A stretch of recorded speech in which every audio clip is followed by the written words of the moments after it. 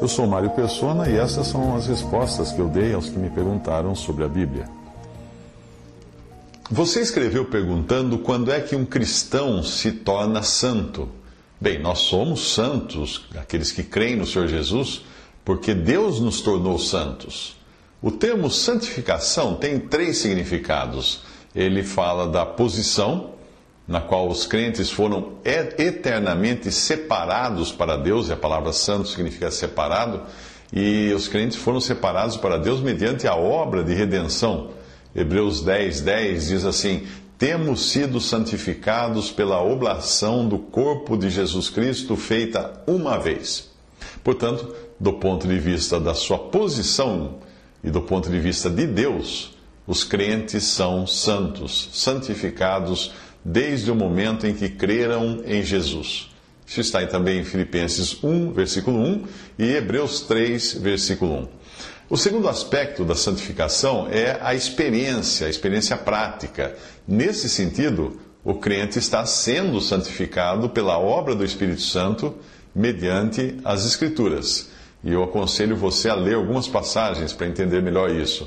Uma está no Evangelho de João, capítulo 17, versículo 17, 2 Coríntios 3, 18, Efésios 5, 25 a 26 e 1 Tessalonicenses 5, 23 a 24. Se você tiver dificuldade em acompanhar essa versão em vídeo ou áudio do que eu falo aqui, você pode ir no www.respondi.com.br e procurar pela versão texto.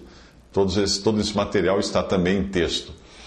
O terceiro aspecto da santificação é quanto à consumação, e é necessário que então que o Senhor venha para que seja consumada ou completada a santificação do crente. Isso você vê também em Efésios 5, 27 e 1 João 3, versículo 2. Então, existem 3 aspectos da santificação. O primeiro, o crente já está santificado, absolutamente santo aos olhos de Deus quanto à sua posição, porque essa foi confirmada e foi garantida pela obra de Cristo na cruz. Segundo, quanto à sua experiência, sua condição neste mundo, o crente está sendo santificado continuamente pela obra do Espírito Santo e através das Escrituras.